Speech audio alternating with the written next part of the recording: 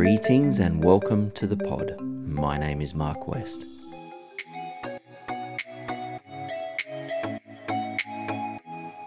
Associate Professor Anna Clark is an ocean lover, fisher and historian at the University of Technology, Sydney. She has extensively researched the history of beach culture in Australia, an important place for thousands of generations of Indigenous culture, a place of last resort during the Great Depression, and a place of upheaval during the more recent Cronulla riots. And throughout all that time, it has been vital for food and industry. I started by asking Anna about her connection to the ocean.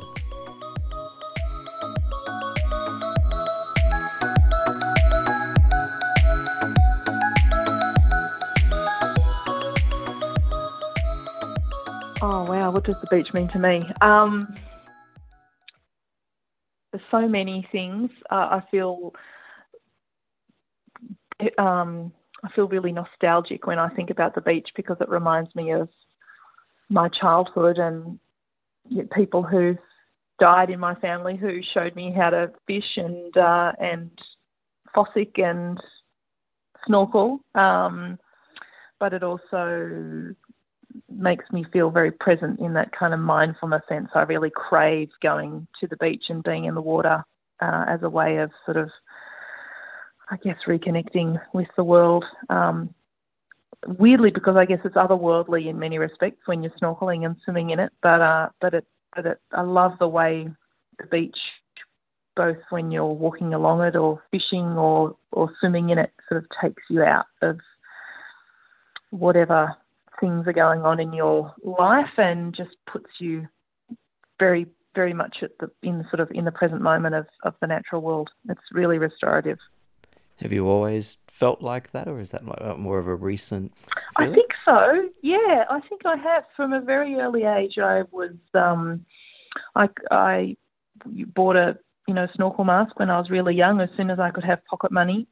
And I always loved sort of sticking my head in a little rock pool, or as I got bigger and more confident, swimming out a bit further and seeing what was under the water. And I've also always, from a very young age, loved fishing. And it's not necessarily something that lots of little kids like because there's a lot of quiet in fishing and a lot of nothing happening. But I've always really enjoyed just sitting and, watching the tide turn or watching a kingfisher fly past or a fish jumping. I've always found it really a great kind of pastime, an important one too. Do you get much time for that these days? Yeah, I think I do. I have managed to work part-time, which is great, so I always have time in the week when kids are at school for me to be able to go off and have a snorkel or a fish or a paddle on the water. Worth every cent that I'm not earning to be able to go off and do that. Where do you go? Well, I live in Sydney. We live in Sydney, my family. So I usually go somewhere close to the city, around Gordons Bay or Shelley Beach in Manly, or around Botany Bay has some lovely places to snorkel or fish for squid. Yeah, but then on in the holidays I usually head down the south coast of New South Wales, where my grandparents' old farm is, and we sort of camp there, and it's by the beach, so spend all our days camping and fishing and swimming, which is a beautiful way to spend the school holidays. A lovely way to spend school holidays. And you couldn't do it last year because of the bushfires, I guess, but this year at least you got to do that. Yeah, well, we were actually living there last year when the bushfires were coming, so we had to evacuate, which was very terrifying. And the reminders of that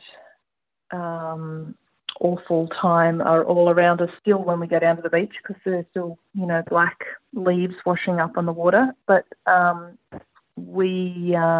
it's been lovely to go back these past few months and spend lots of time again there after the drought. It's really sort of wet and it feels like the bush is really coming back to life. And with in the midst of the COVID pandemic, it's actually great to be able to go somewhere in the natural world and just, the fish don't care that there's a pandemic, and the birds and the kangaroos don't either. It's very kind of restorative to be in a place where the world goes on, the natural world goes on at least, even though we are often caught up with what's going on in our kind of global lives. Your academic research, you've done a lot of research into the history of fishing and the beach in Australia. I guess that's... did you come to that because of your love of fishing and beach and the natural world? Oh, yeah, absolutely. I'm studied history at university and gone on to become a history teacher myself at university.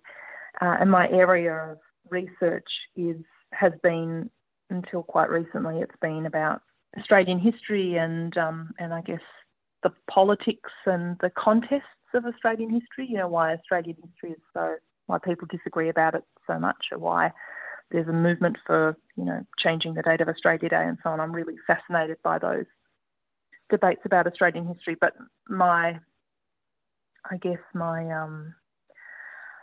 secret passion, which is not so secret now, of course, is swimming and fishing and the ocean. And I've been trying to redirect my professional interest towards my personal ones, which is slowly coming together. I'm very happy to say.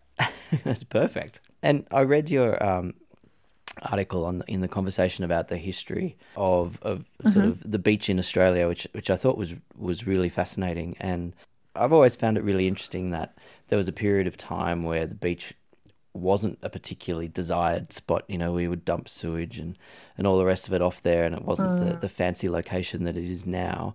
I'd be interested in hearing what you think about that and the different views of the beach over time.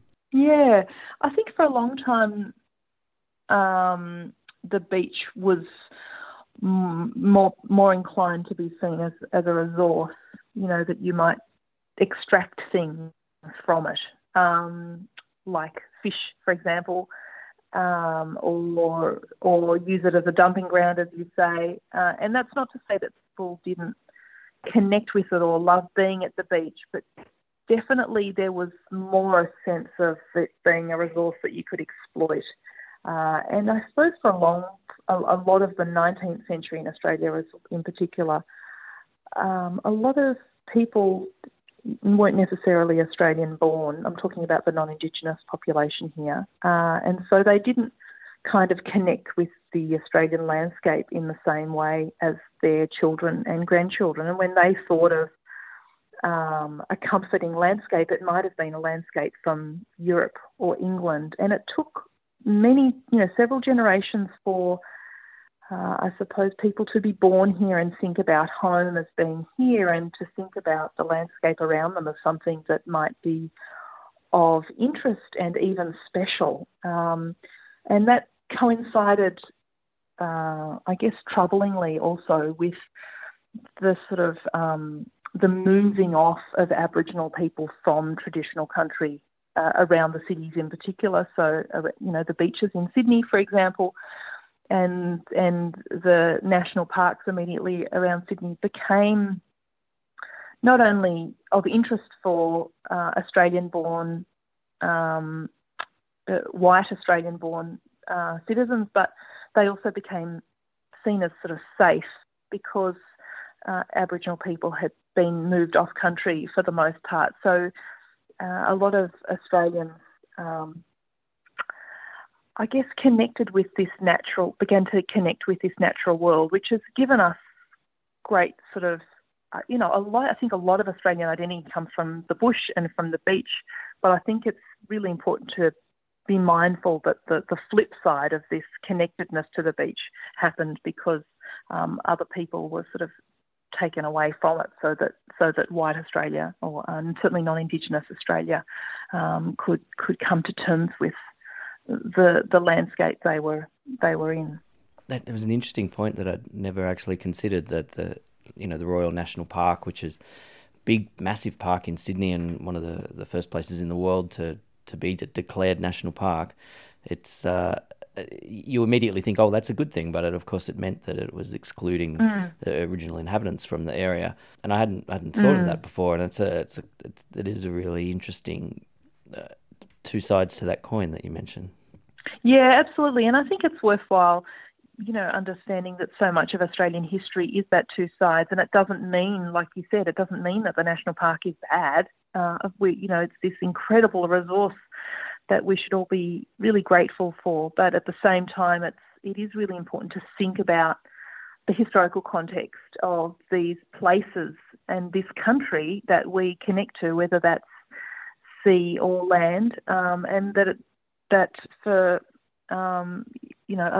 it was other people's before it was colonised. And what does that mean? It doesn't mean that non-Indigenous Australians can't feel connected to it, because so many do, and I'm one of them. I absolutely feel I feel deeply connected to a lot of the Australian country. But I think we do have to remember and be mindful of where it has come from and where we have come from as a nation as well. You mentioned some really interesting things about the Indigenous history with the beach, with the middens and up in Weipa. I don't have a great deal of knowledge of what ancient middens are. Could you tell me what that means? Yeah, absolutely. Yeah, so a lot of the sort of archaeological understandings of ancient Aboriginal societies and culture, they come from oral histories, of course, and from material culture, like objects that are passed on through the ages, and art, and also these things we call middens. And middens are, I guess they're like time capsules, but over time, like a longitudinal time capsule where what people have been eating and doing in terms of making implements and eating food. Midden means literally like the cast off. So it's what people left behind. And these often have been accumulated over time. So thousands and thousands of years, people have camped, Aboriginal communities have camped by various places, and had a feed of mussels or chipped some stones to make implements and tools. But every year or every season, these middens have been added to in turn. And in some places, for example, in Weipa in North Queensland, some middens are up to 20 metres high. So you can imagine just how many years people have been going there, and the sort of knowledge of that area that must be accumulated over that amount of time. And in a number of places, for example, around Port Phillip Bay, Matthew Flinders, when he sailed into Port Phillip Bay in the early 1800s during his circumnavigation of Australia, one of the notes he made in his diary was this huge build-up of shells around Port Phillip Bay, and that was partly shells that washed up in storms, but it was also middens, and they were mud oysters that people had been sort of eating for thousands of years on the banks of Port Phillip Bay. And then when Port Phillip Bay became settled and colonised and increasingly built up, those middens were actually dug up and burnt to make lime for the mortar to make the buildings of Melbourne. So there's this kind of extraordinary, I suppose, historical trace that starts with Aboriginal people, being in the water and diving for oysters, and then creating these enormous middens on the bay that are then in turn dug up by the next sort of wave of colonists and burnt to make the buildings of one civilization that was basically, expropriating the land of another. It's amazing, isn't it? I mean, it's thousands of years of shells, and then it's all lost in such a short period of time. Yep. Yeah, and I think the important thing about a lot of these Aboriginal archives like Middens and art galleries and oral oral histories is that they really have accumulated so much knowledge of country, and um, we, in our attempts, it feels like this moment in Australian history with the Uluru Statement from the Heart and so on. And things like, I'm aware of this having lived through the bushfires last year on the South Coast. There's a sort of a belated recognition that there might be really important knowledge in that, in those Indigenous understandings of country, and that it's only now that I think a lot of non-Indigenous people are sort of thinking about what that means and what that might mean for living in Australia and in the Australian landscape sustainably. What aspects of Aboriginal knowledges does the broader Australian population need to sort of take on meaningfully in order to live here sustainably? Oh, I mean, there's clearly so many things that we could learn about bushfire or bush management and all the rest of it. Mm. The idea that Australia wasn't covered in bush, it was actually managed for however many thousands of years. There's a lot to learn there. And fisheries too, no doubt. Well, that's what I was going to ask about the fisheries as well. I mean, that you hear stories of, the amount of fish that were off the coast, and being able to just put your hand in at Bondi and grab a fish, or the amazing kelp forests of Tasmania and whatnot. There's the coast and the fisheries have changed so much. Absolutely, and obviously, sustaining sort of sporadic populations of Aboriginal communities is not the same thing as a large industrialised economy of 25 million people. But that doesn't mean that we can't learn from those knowledges and what it means to treat the ocean as a resource that will keep on sustaining us. You mentioned a really interesting tidbit I wanted to ask you about, talking about Indigenous oral histories and the north coast of Queensland and what's now the seabed for the Great Barrier Reef. Yeah, there's incredible accounts both around the Great Barrier Reef and also in Port Phillip Bay in Victoria. There are Aboriginal oral histories of their inundation. So that's about 10,000 years ago at the end of the last ice age. The ice caps melted and the sea levels rose by, several hundred metres. And so the coast of Australia was much further out. And the Great Barrier Reef was not there. The coast was further out, obviously. And in Port Phillip Bay, for example, the bay wasn't there. It was just a river valley, and the Yarra River essentially flowed right out through what's now Port Phillip Bay, out through the heads to where the ocean was.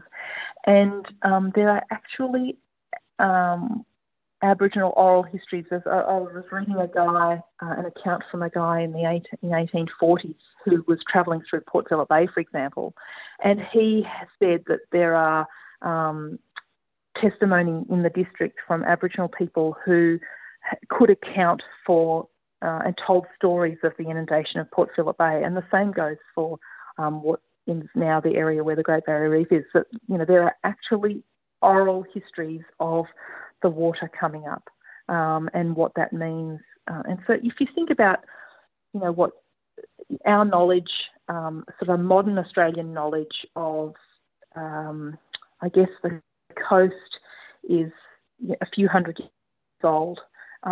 It's just almost impossible to compute what it might mean to have a knowledge of the ocean and the coast that stretches back thousands of years, literally.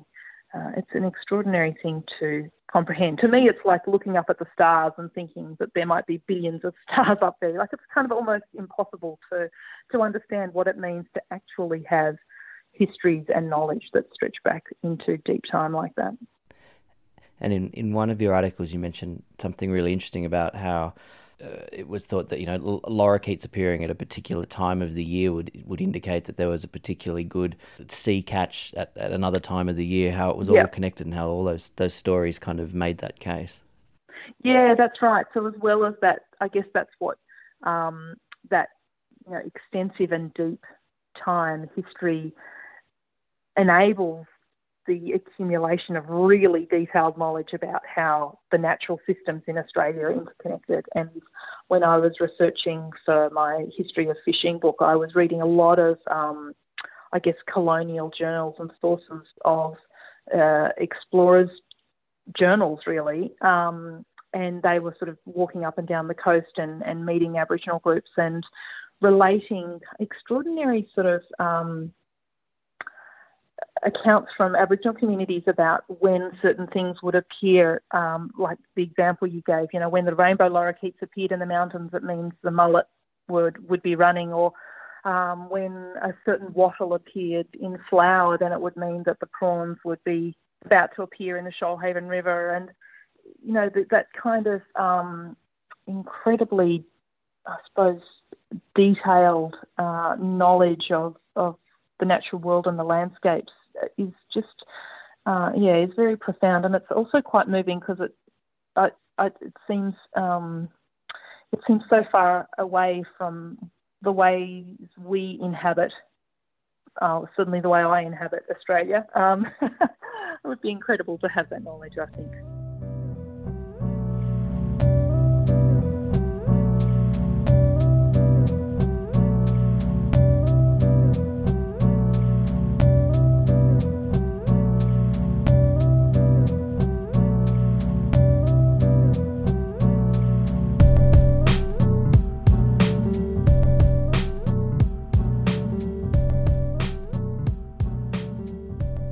In the Depression, people were forced to go to the beach because they couldn't live anywhere else, couldn't afford it, needed to go to fish there. It was I guess it was a working place, but it was also a place of last resort in a way.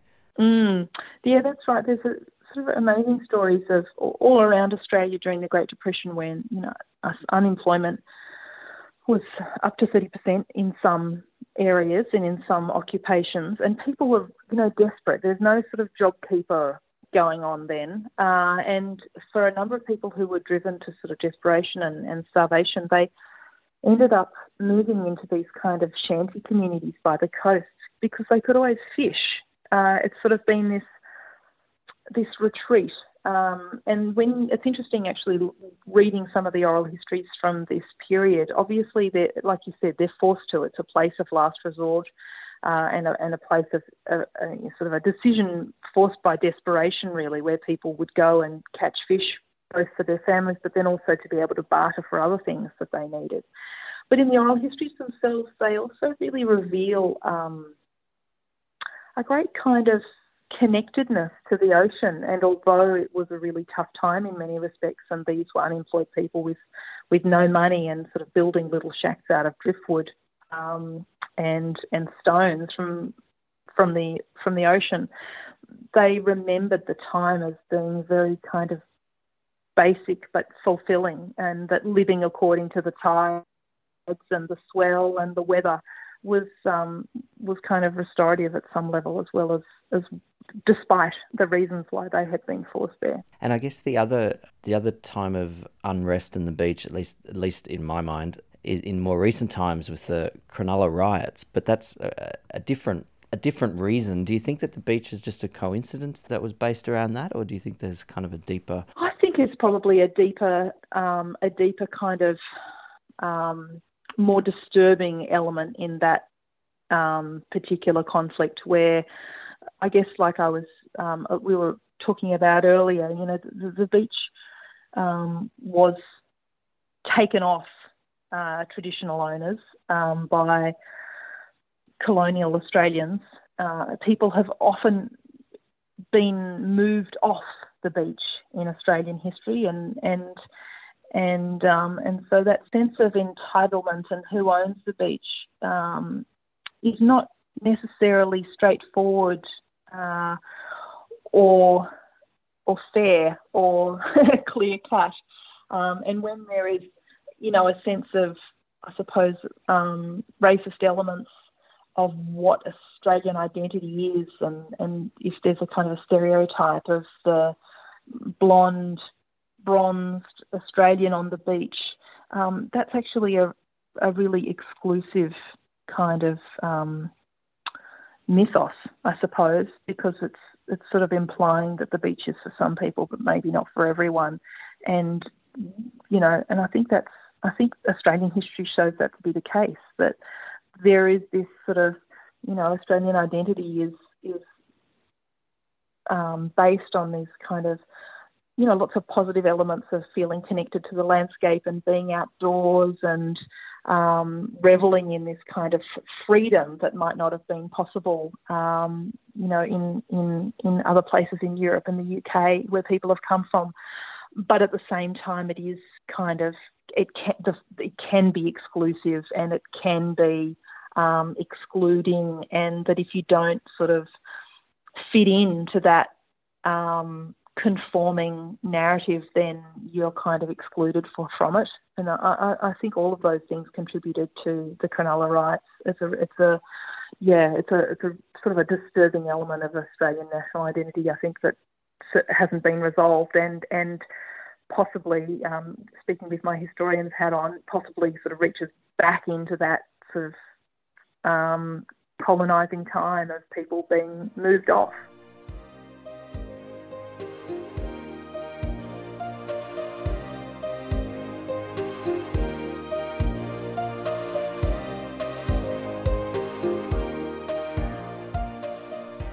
What's next in your for your research? Is this an area of active research, or are you looking more into other areas of Australian history next?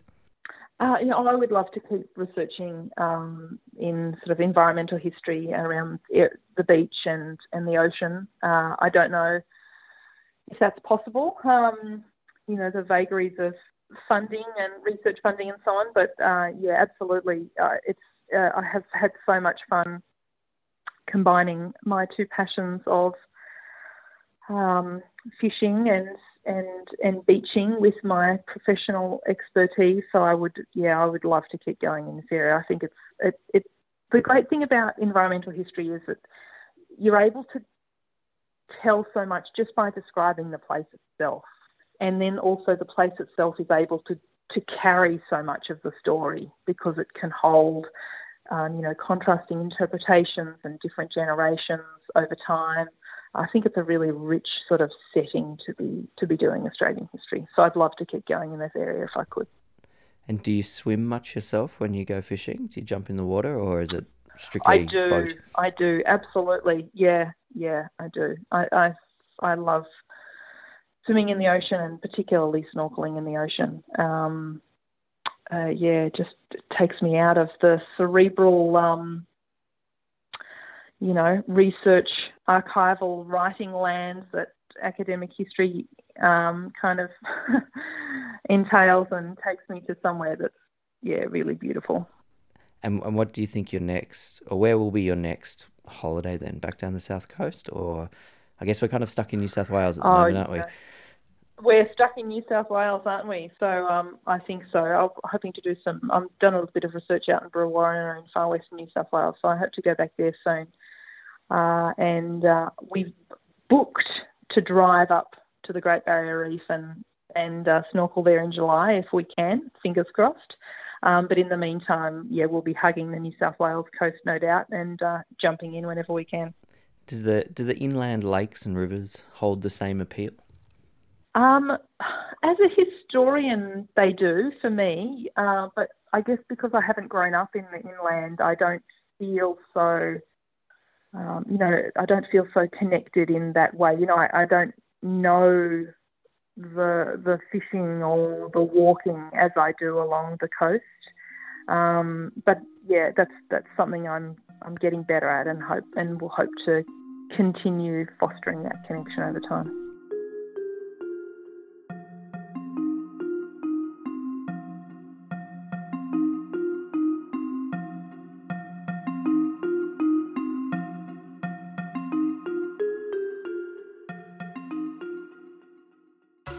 Thank you very much to Anna Clark for that fascinating historical tour of Australian beach culture. If you'd like to dive into anything you heard in this episode, please get over to the website at www.thepodpodcast.net. That's www.thepodpodcast.net, and from there you can find links to Anna's work. Thanks again. My name's Mark West. I'll catch you next time on The Pod.